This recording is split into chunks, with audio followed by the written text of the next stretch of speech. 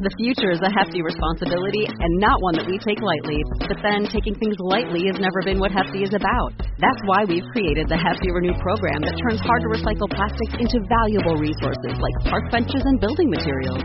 To participate, simply fill up an orange Hefty Renew bag with accepted items, tie it up, and drop it in with your regular recycling. That's it. It's that easy. It's time to rethink recycling with Renew. Particular valued resources may vary by geography. More info available at heftyrenew.com. Star Wars 7x7, episode 375. Another reason why we have faith that Star Wars is getting it right comes out of Comic-Con. Punch it, Chewie. Feel a disturbance in the Force? It's Star Wars 7x7, your daily 7-minute podcast. With your host, Alan Voivod. Destiny Unleashed.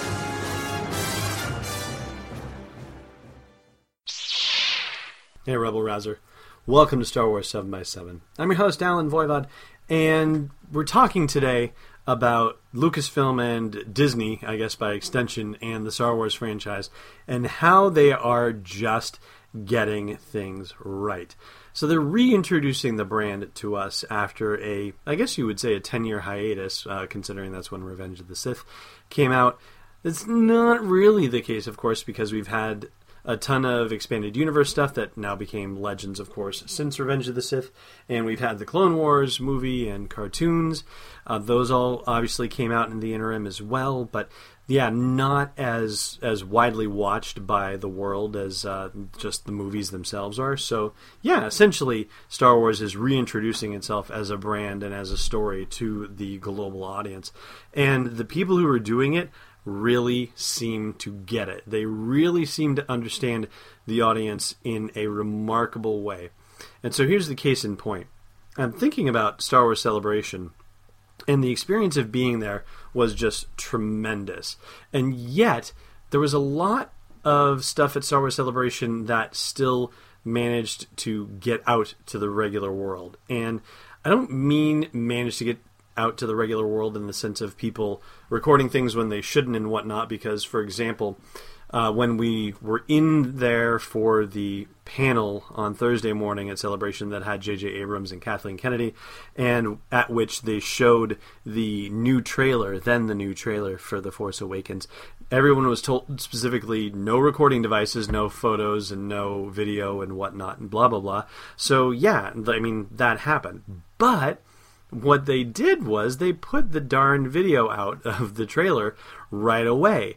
The actual, high quality, this is the trailer, this is the official thing, that went out, immediately, because they knew that if they didn't fill the void, then the audience would fill it with all the pirated copies, if you will, and people actually recording it in there, because, of course, they could say, no, you cannot take any video or photos, you're not allowed to do it, and, of course, everybody was going to ignore that, or a good chunk of people were going to ignore that and just upload whatever they had. But they got away with it. I should say the Star Wars people got away with things because they realized what would happen if they created a vacuum for the information that they were releasing, and considering that it was information that many, many millions of people wanted to have access to, even though they couldn't be there at Celebration Anaheim, even though they couldn't be part of that experience, they still wanted to consume anything that they could from the outside. And so Star Wars gave it to them in the best possible light. And they did the same thing at San Diego Comic-Con, too. We just spent yesterday's episode discussing at length the behind-the-scenes making of film, which had at least as many, if not more, little scenes from the movie that basically it was its own trailer because of how much we saw, and probably more than we would have actually seen if it had been in a trailer. But they continued that very smart way of handling the information that they wanted to share, even though Comic-Con was a special event and people waited up to 48 hours to get into the hall where they were having this event. Nobody's resentful about the fact that they put the behind-the-scenes video right away on YouTube so that way the rest of the world could see it. It wasn't about being the only people who saw it. It was about being the first people to see it, and the first people to see it in that kind of venue. So contrast this with what Warner Brothers just did with Suicide Squad, which is their movie with all the DC bad guys that's coming out in August of 2016. So they did their first trailer. They showed the first completed footage to anyone anywhere in the world with the San Diego Comic-Con audience, and they did not actually post it online. And so, naturally, the void got filled, and people started posting their own pirated videos, because even though they were probably told, nope, you can't do video in here, nobody listened.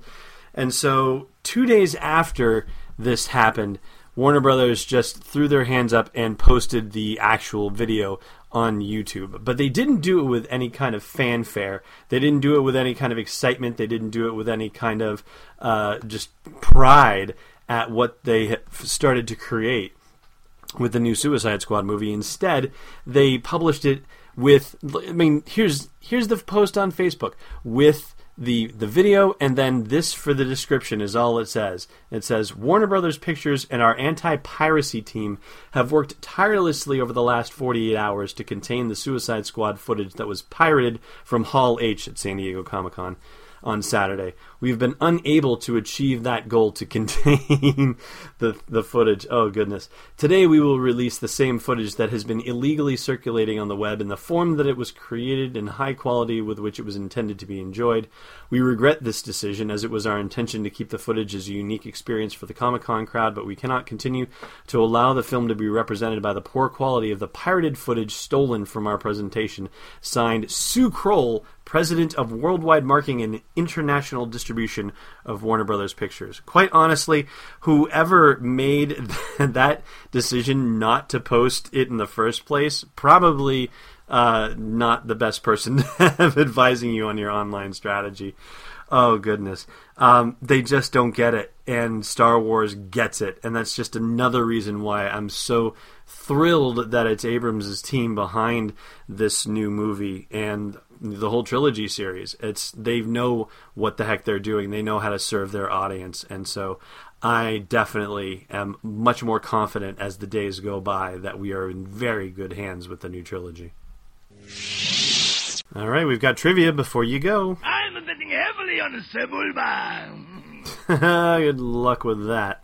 Last time we asked you what city was also a mining colony. That's Cloud City, of course. And today's question, who bravely stayed behind to guard the ship while the others went out to investigate a Minox swarm? Thanks for listening to another episode of Star Wars 7x7. And hey, before you go out into an asteroid cave, check out SW7x7.com for show notes, links, photos, videos, and more. And if you want to join the inner circle of fans, become a patron of the show at patreon.com/SW7x7. It doesn't feel like rock, it's Destiny Unleashed. This podcast is not endorsed or sponsored yet by Lucasfilm Limited, Disney, or 20th Century Fox, and is intended for entertainment and information purposes only. Star Wars, the Star Wars logo, and all names and pictures of Star Wars characters, vehicles, and any other Star Wars-related items are registered trademarks and/or copyrights of Lucasfilm Limited or their respective trademark and copyright holders. May the Force be with them. All original content is copyright 2015 by Star Wars 7x7. We hope you love it!